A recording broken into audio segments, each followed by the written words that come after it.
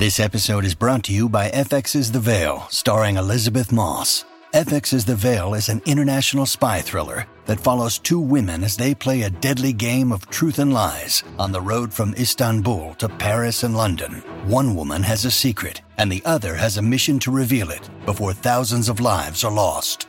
FX's The Veil, now streaming, only on Hulu. Welcome to the New Books Network. Good morning, evening, and afternoon from wherever you're listening. Welcome to New Books in Indian Religions, a podcast channel on the New Books Network. I'm your host, Ujan. In today's episode, I'm speaking to Professor Wendy Doniger about her book, After the War, The Last Books of the Mahabharata, published by Oxford University Press. The book is primarily a translation of the final four books of the Indian epic, the Mahabharata. Wendy Doniger is the Mircea Eliade Distinguished Service Professor Emerita of the History of Religions and a professor at the Department of South Asian Languages and Civilizations at the University of Chicago. As one of the foremost scholars of Hinduism, comparative religion, and classical Indian thought, Professor Doniger needs no introduction. She has published over 40 books over the course of her intellectual career. Some of her works include Shiva the Erotic Ascetic, The Origins of Evils in Hindu Mythology, Dream Solution and Other Realities, Splitting the Difference, Gender and Myth in Ancient Greece and India, The Petric Tales of Sex and Masquerade, The Hindus and Alternative History, Against Dharma, Descent in the Ancient Indian Science of Sex and Politics, and Winged Stallion and Wicked Mares, Horses in Indian Myth and History.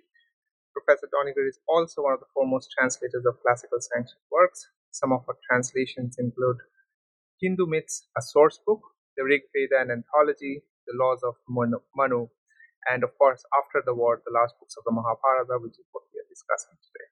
Welcome, Professor Doniger. It is an absolute honor to have you today. Thank you for showing interest in my book. Absolutely. So, our first question is always biographical, just for the listeners to get a sense. So, how did you develop an interest in studying Indian religion, Hinduism, and the Mahabharata in particular? Those are two different questions. India, so we'll do India in general, then we'll do more in particular. I started being interested in India when I was really quite young. My mother gave me a Passage to India, the E.M. Forster novel, and then I read a lot of stories, Multiki, Wilmer Godden's translation of stories from India. And then I read what I now know is a very bad translation of the Upanishads in the Penguin series, but it was the Upanishads. And I became more and more interested in India. Even before I went to college, in high school, I was interested in Latin and Greek. I studied Greek. My high school didn't offer Greek officially. They offered Latin. But my Latin teacher taught me Greek, and she said, if you like Greek, you'll really like Sanskrit. And that was the language of India. So when I went to college, I chose my college. I chose Radcliffe because that was the only place that a freshman could study Sanskrit in those days. And so I began Sanskrit when I was 17 as my major at Radcliffe. And I got a BA in Sanskrit and an MA in Sanskrit and a PhD in Sanskrit and a DPhil at Oxford. I'm always studying the Sanskrit texts. And the first text that I really worked on were the Puranas. That's really how I made my reputation, because people at that time weren't reading the Puranas. They were reading Kavya, poetry, and so forth. But I loved the Puranas because they were very simple. They were sort of lower class. It was like reading classic comics rather than reading, Jane Eyre or Shakespeare. So it was not really intellectually impressive. And my Harvard professor was appalled that I chose to read the Puranas instead of Sanskrit poetry. But I love the Puranas, and I love the stories in them. And you can't do the Puranas without going back to the Ramayana and the Mahabharata. They're retelling stories from those two. So I've read the Mahabharata all my life. I've used it in almost every book I ever wrote. I've always read the Mahabharata. And my colleague at Chicago many years ago, 40 years ago, was Hans van Buitenen, and he was translating the Mahabharata for the University of Chicago Press. and he translated the first 4 books, and then he very carefully managed to drink himself to death, and so that was the end of that. And other people have tried to do 1 or 2 books in the series since then, but the University of Chicago lost the funding for it as the years went by. We're talking about 40 years now. And so they've stopped publishing the translation of the Mahabharata. They did 1 or 2 more volumes. So I thought it's up for grabs, and I've always loved the last books.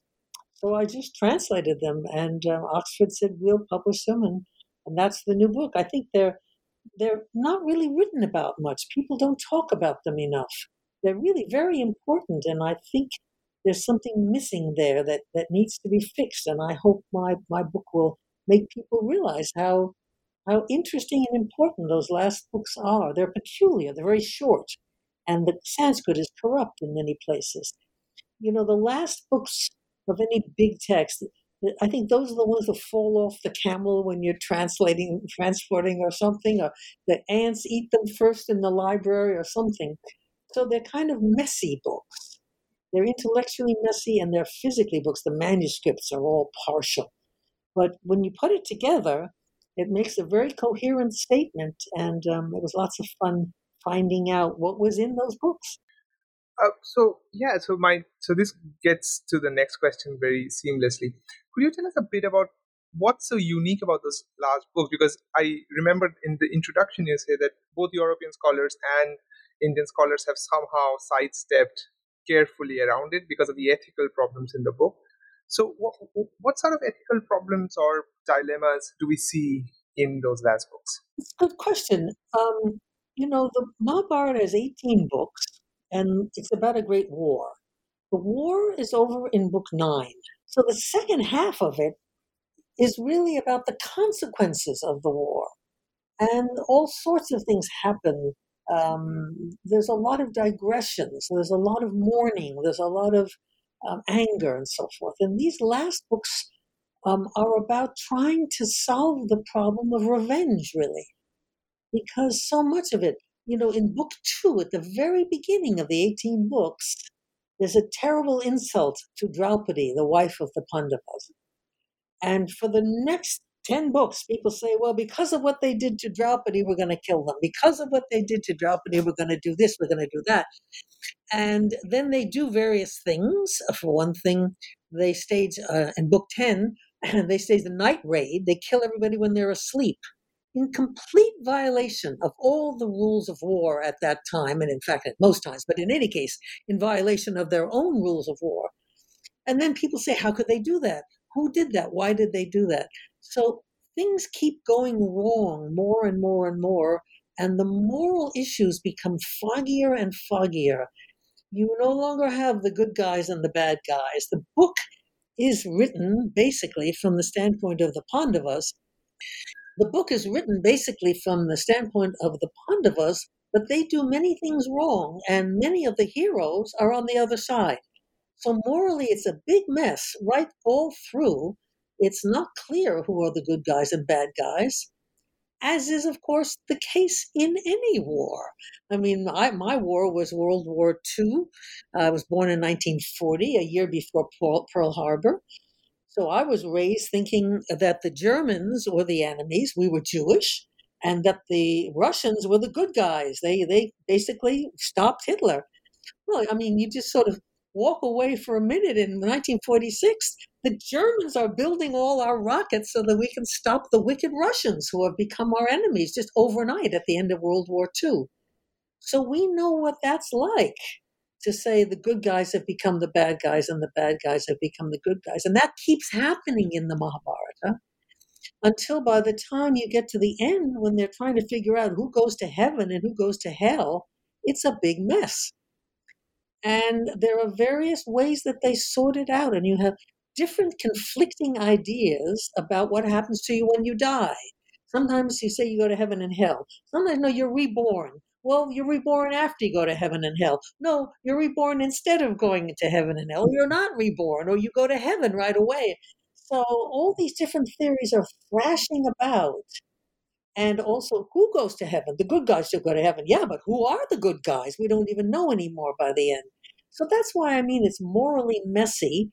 both because you don't know who are the good guys and because there are several different ideas about how your next incarnation is determined. Do you, in fact, have karma that takes you to another rebirth? Do you have karma that takes you to heaven?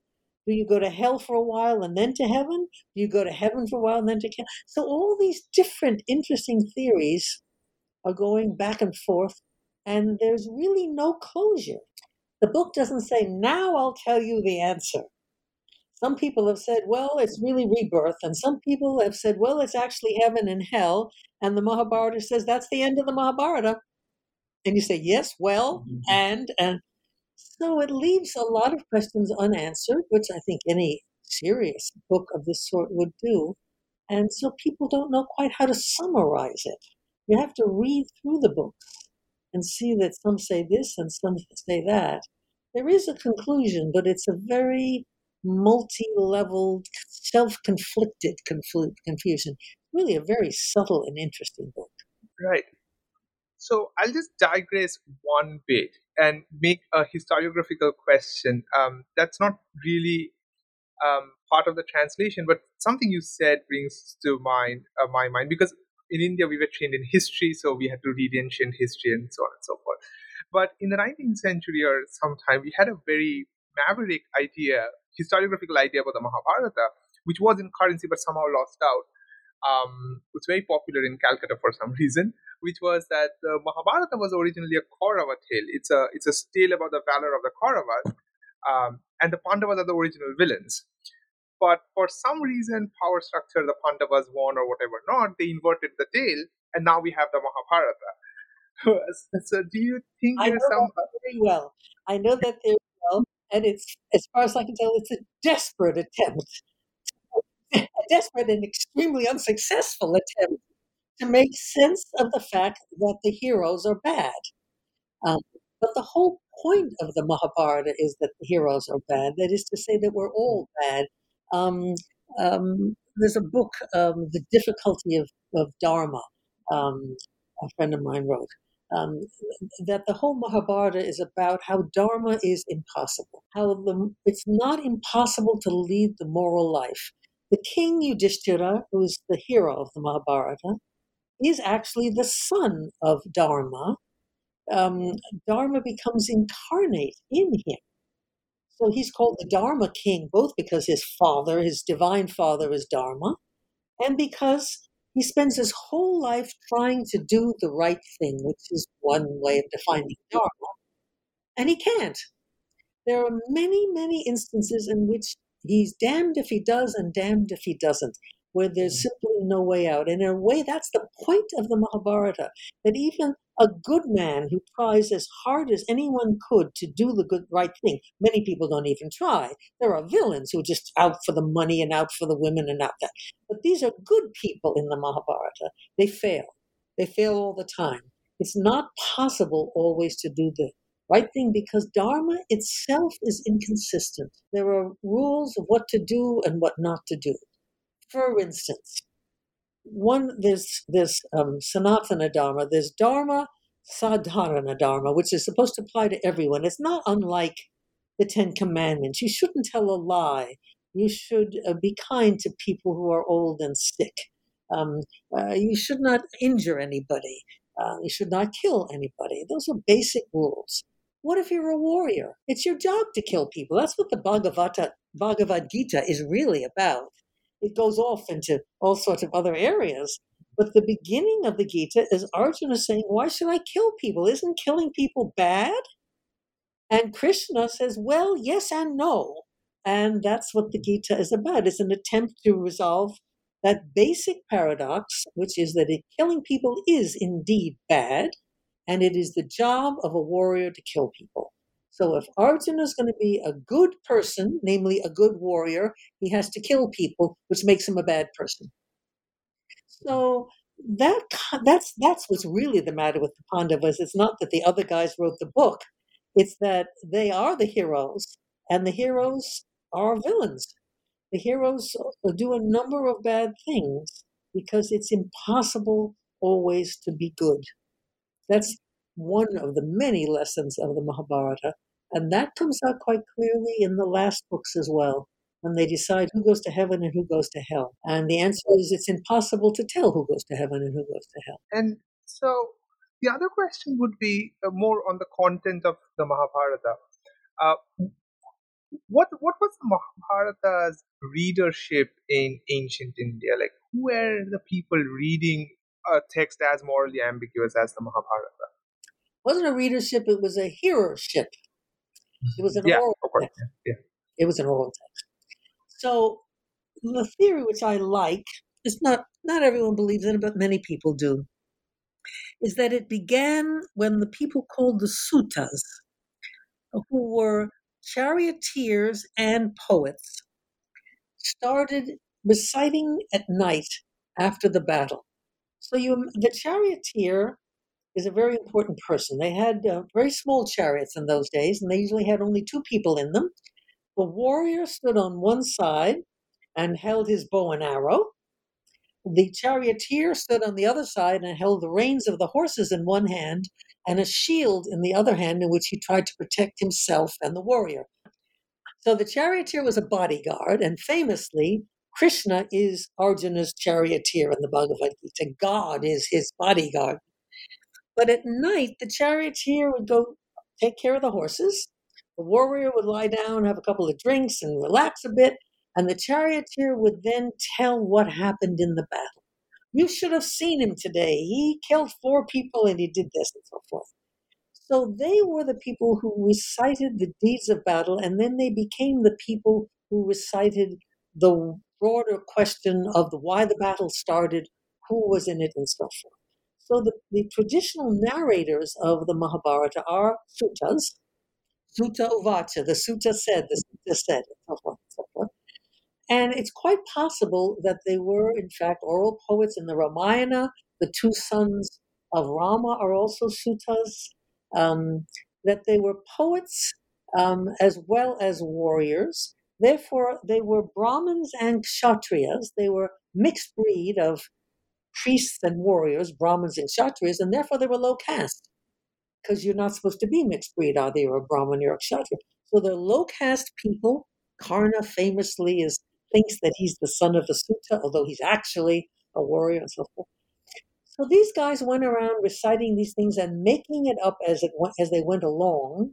So this is oral poetry being created orally, which is why the poetry is very simple, has lots of interjected epithets, Your Majesty, oh King of the world, oh Savior of the people, because you could always throw in oh King of the world and oh Savior of the people if you're trying to think of what you're going to say in the next line. So it's orally improvised poetry, and that's how it began. And after a while, people started memorizing big pieces of it, and people started writing it down. They had writing for a long time, but you weren't supposed to write down sacred texts, but they wrote them down. So you have an oral tradition and a written tradition going on, and the stories are told all over India. When they finally put all the different manuscripts together in the late 19th, early 20th century, they got all sorts of different versions. There's the Madras version, the Calcutta version, and so forth and so forth on. And so the people who heard the stories were the ordinary people.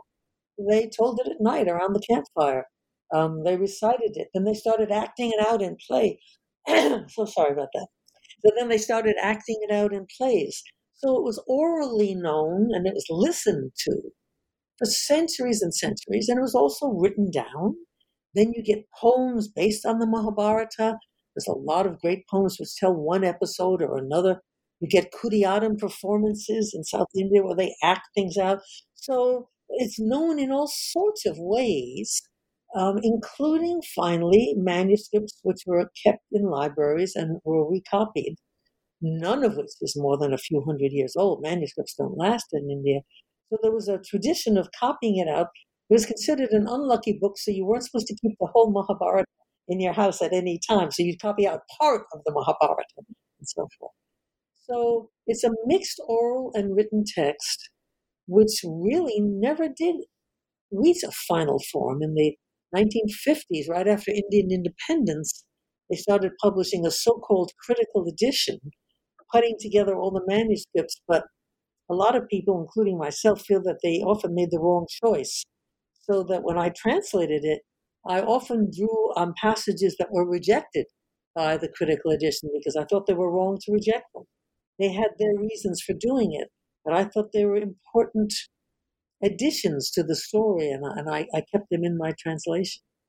So it's a book which is still growing. And there are people today publish 6 or 7 different books you can get in Amazon, retellings of the Mahabharata in English, in Hindi, in Bengali, in Tamil, and so forth. It's a book that is still changing, is still alive, and the Sanskrit text is just captures one moment in that change.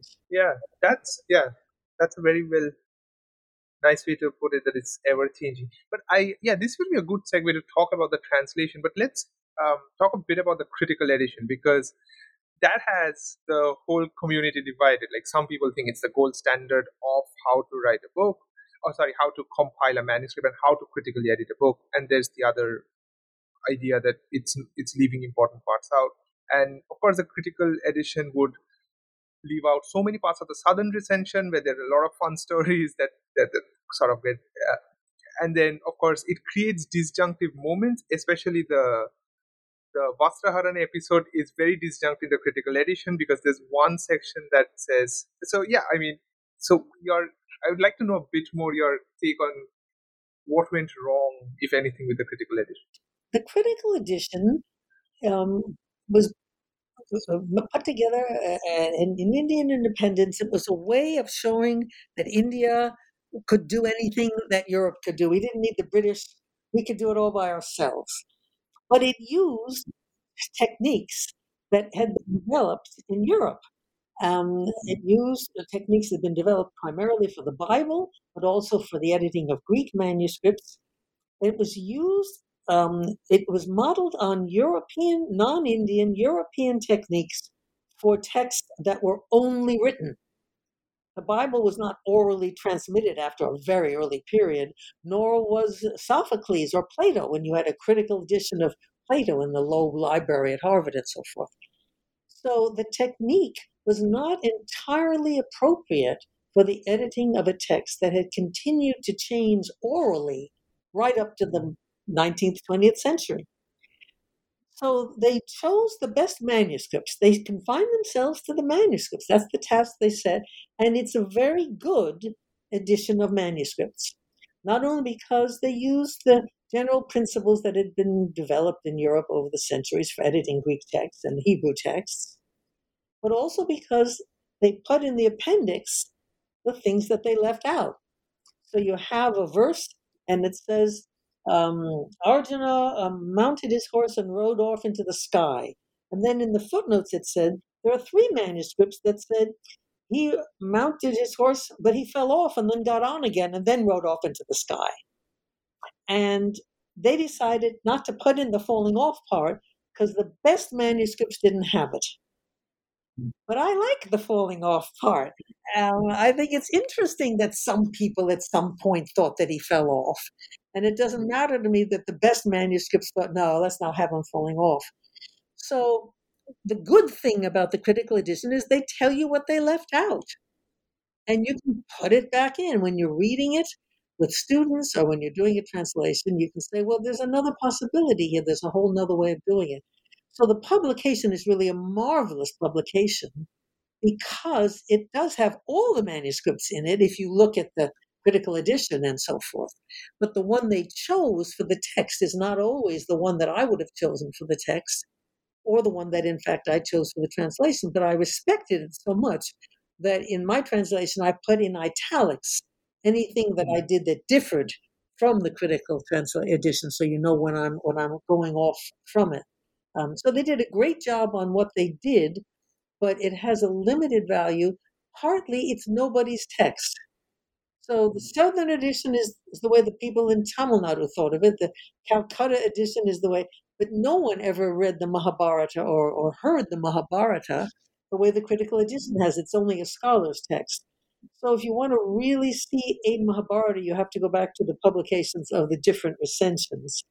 I like the critical edition because I like seeing them all at once, and I like being able to pick and choose a good idea. This one had a good idea. So there's a moment where Krishna dies and goes up to heaven, and then one of the texts said, and when he went up to heaven, all these marvelous things happened. Well, that's obviously a later addition for when Krishna was much more of a god than he is in the Mahabharata. But it's interesting to know that people changed the Mahabharata when Krishna became a greater god. So I put that in italics. Some people then said, oh, this is what happened when Krishna went up to heaven and so forth and so on. So it's useful, but I hold with the people who say that it is actually nobody's Mahabharata. And if you want to read a Sanskrit Mahabharata, you have to read one of the Calcutta recension or the Southern recension or the Bombay recension, one of the three great recensions. Yeah. And so one thing, and this is of course a very broad question, but it's a bit more about the translation. What are generally some of the challenges you face translating from Sanskrit to English in generally, but also a text like the Mahabharata, which has so many recensions going on? And yeah, well, translating in general, the problem is that every Sanskrit word has around 6 or 7, very often very different meanings. And when you read the text in Sanskrit, they're all there in your head. So the verb hun, for instance, can mean to strike or to kill. They're very different. And try to go to court sometime in Chicago and say, well, you may say I killed him. I think I actually only struck him, give us a break here.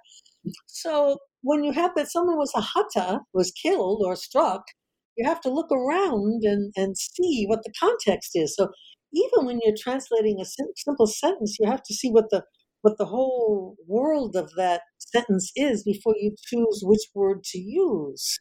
And words have overtones. So, for instance, the word for a bird is, one of the words for a bird is dvija, twice born, because the bird is born from an egg and then it's born out of the egg. But of course, twice born also means a Brahmin, because he's born from his mother and then he's reborn in initiation. So there are a lot of verses in which the word bird actually also has an overtone of Brahmin to it, if you want to read it that way. You just can't do that in English. So translating from Sanskrit in any case, you have to make choices that close down the multiple options that the Sanskrit reader has when he reads a text, which are so rich, you just narrow it down. The Mahabharata had also other problems, partly because there were mistakes in it. There are just some verses. The Mahabharata admits that it has mistakes in it, because one of the recensions tells the story of how when Vyasa wanted to have someone write it down, he called Ganesha and he said, I'm going to dictate it to you. And so Ganesha said, okay, but he said, you mustn't go ahead of me. So Vyasa said, don't write down anything you don't understand. So Ganesha was going ahead of him. So quickly, Vyasa threw in a knot, a grunt, a tangle, so that Ganesha couldn't keep up with the dictation because it was hard to untangle the knot, and he finally did that. So that's the way the Mahabharata tells you that there are knots in it. There are things that are difficult to translate. The text itself acknowledges that. There are mistakes, there are verses left out, there are corruptions. There are places where you just can't understand anymore what the words mean after 2,000-3,000 years. Things change. So there are times when it's difficult to translate.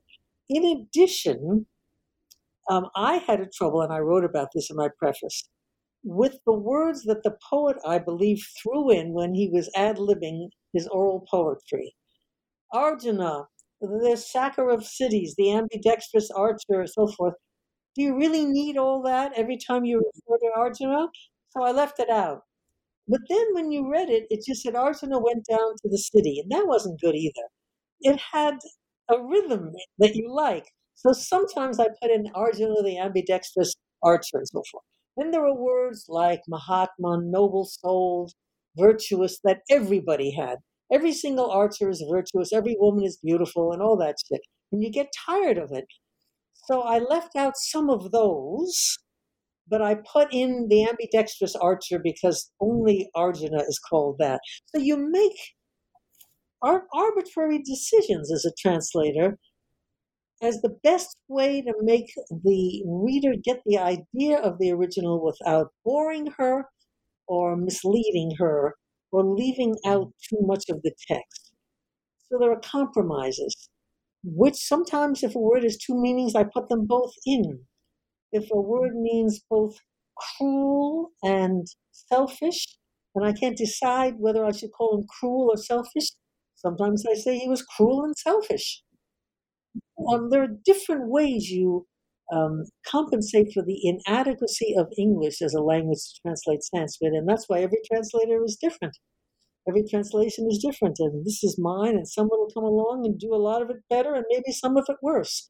You just make different choices. Right. And then I also noticed that you had a section on keeping some words untranslatables in Sanskrit.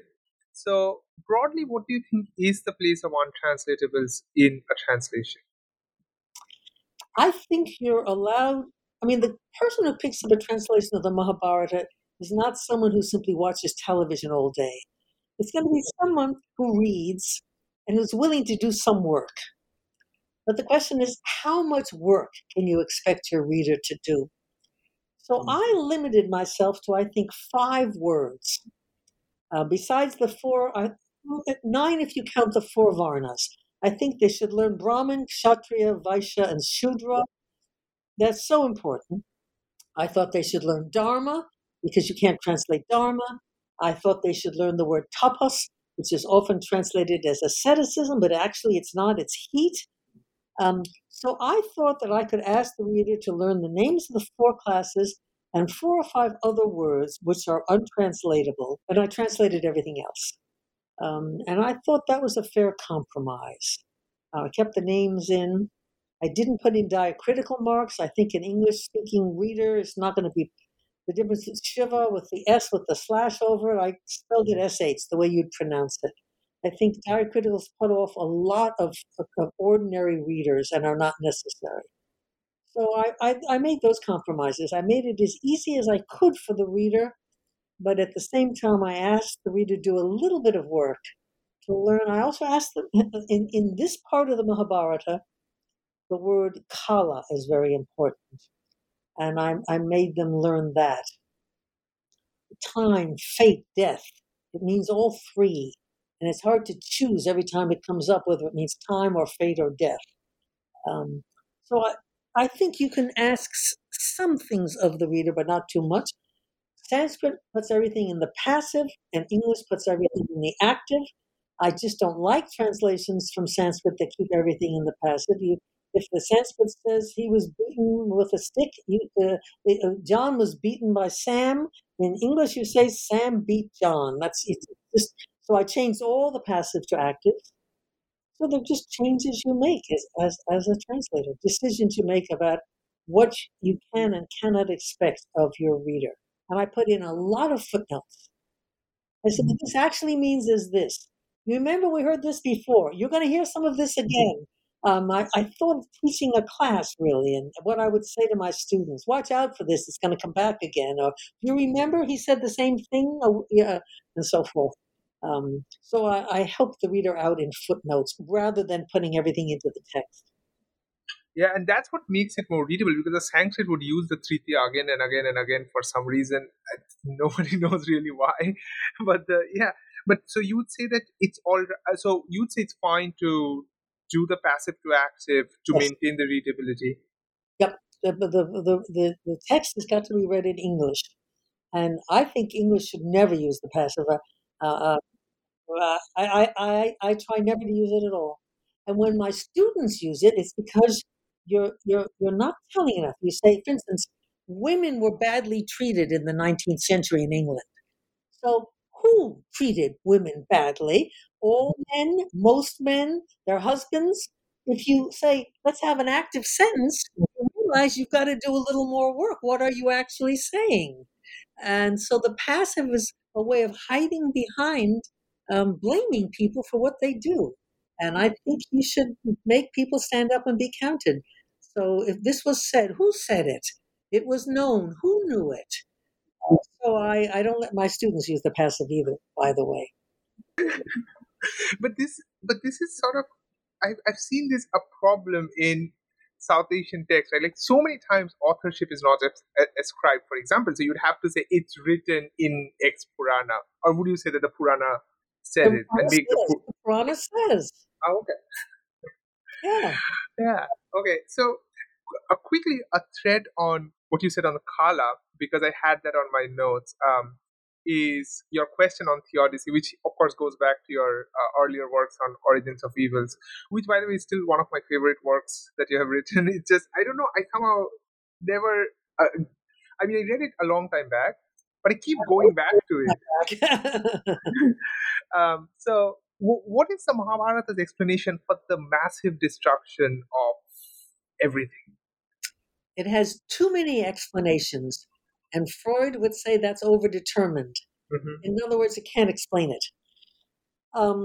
It blames individual humans for certain things.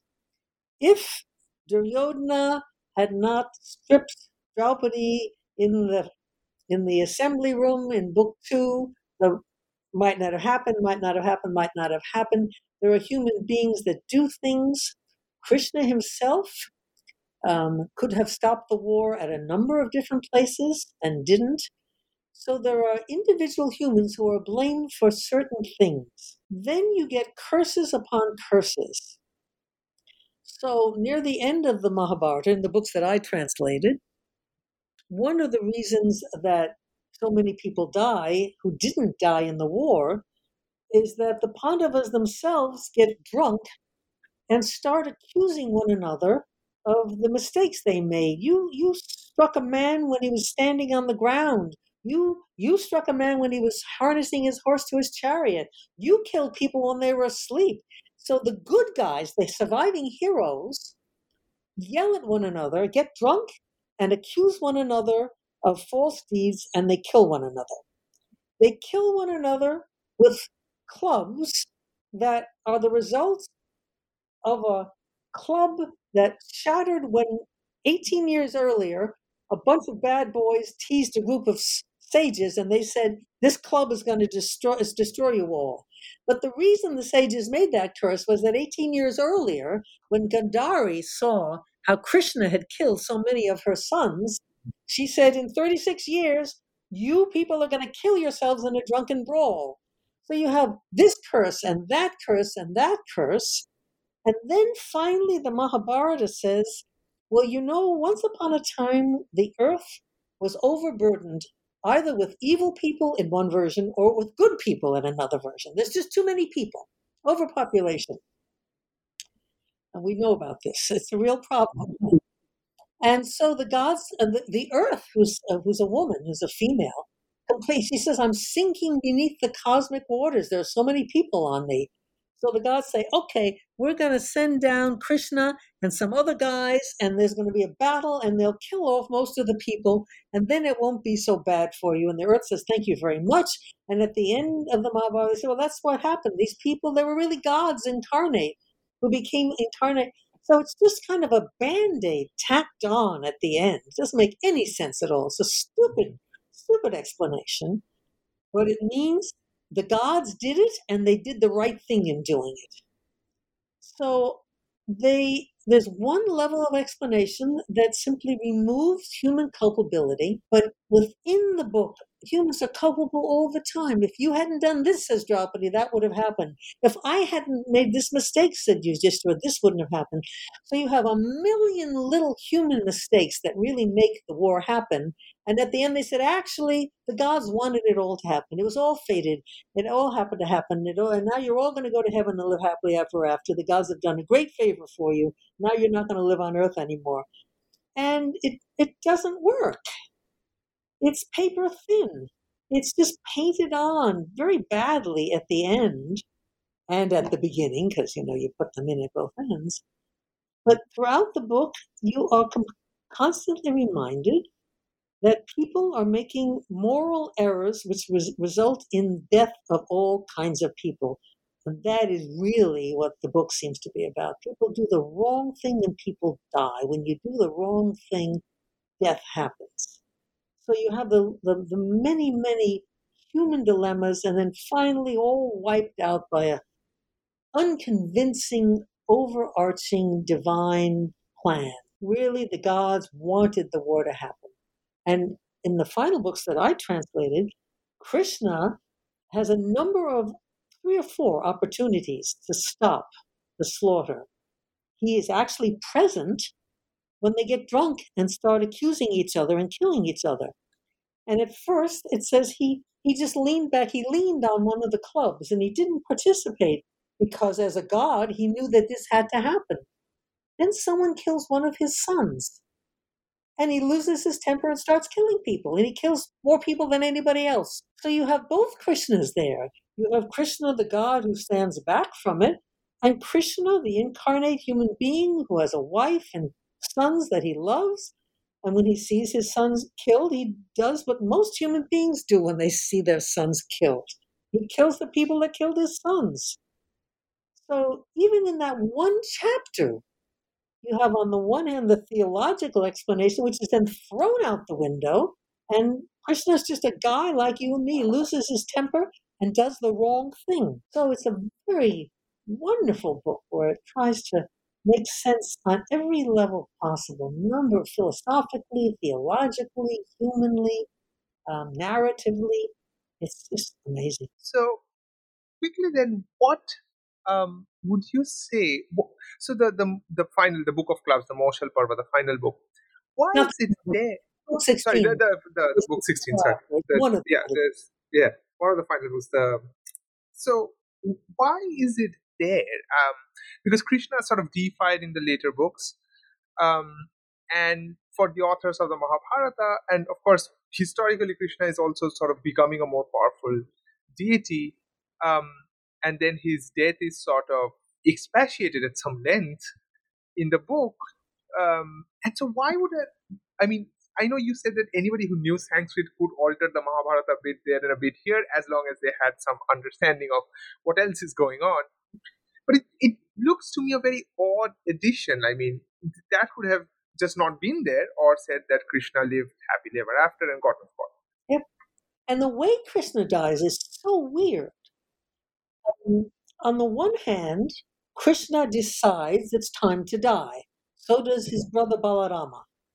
Balarama simply meditates, and his soul leaves his body in the form of the cobra Shesha, because Balarama is actually an incarnation of Shesha.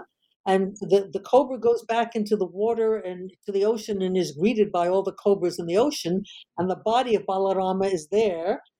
It's later found and buried, that is cremated. So Krishna decides he's going to die because he knows it's the right time. So he lies down, but he doesn't die. A hunter comes up and shoots him in the foot, mistaking him for a wild animal.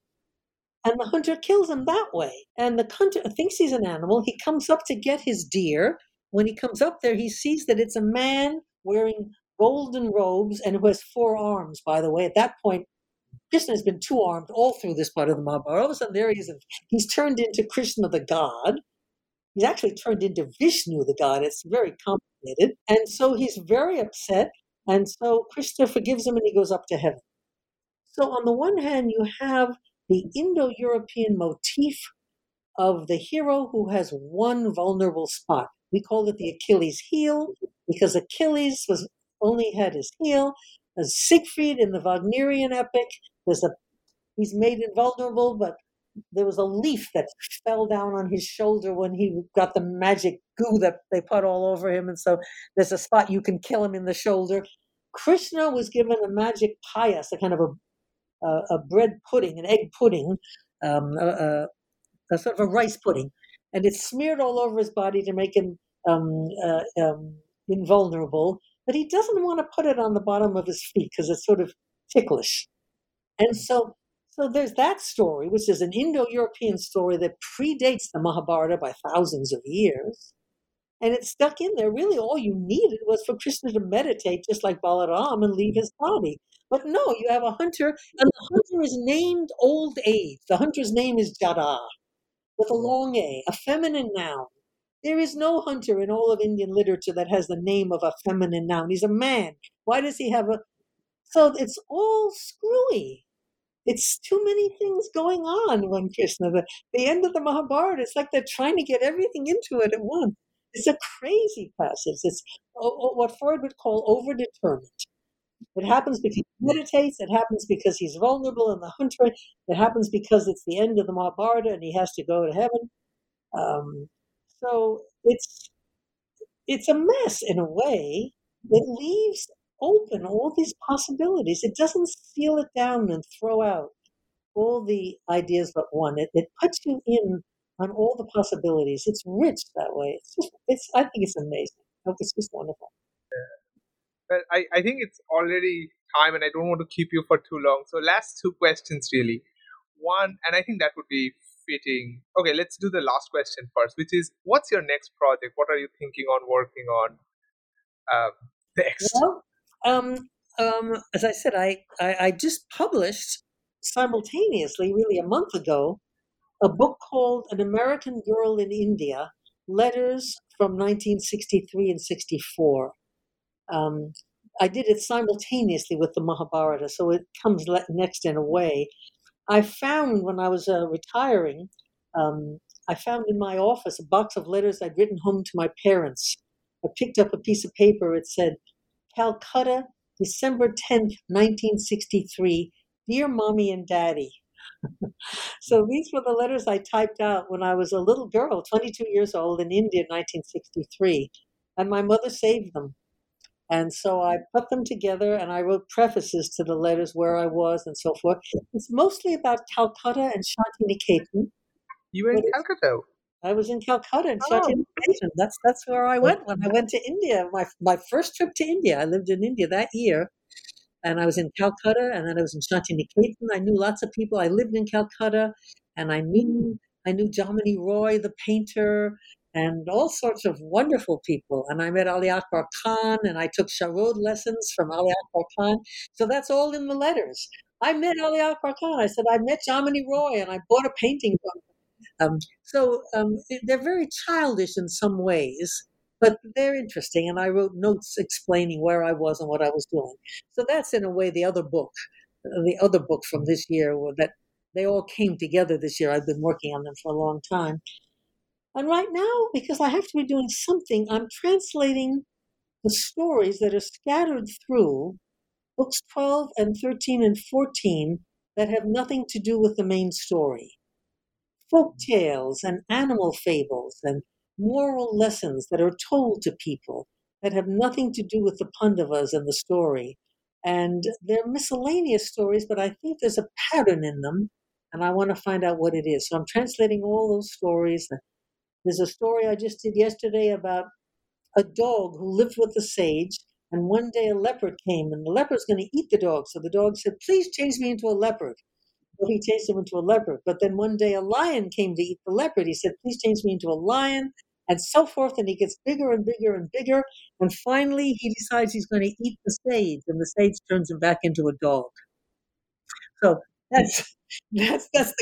So anyways, there's a point to that story, believe it or not.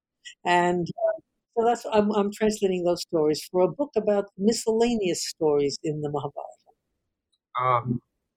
Brilliant. Tales, animal fables and things like that. Yeah. Well, let's end with then the final question, which you can, which we'll end with the final book of the Mahabharata now, and with as the final question, which is only fitting. So one of two, whichever you want to answer, which is one is, what's the deal with Yudhishthira's dog? Which I know. And what does that tell us about the moral ambiguity in the Mahabharata, which is also there in your book, so anybody who wants to read it. And finally, why is Duryodhana in heaven? Well, let me answer the dog question. Partly because it's easier and because it's more fun.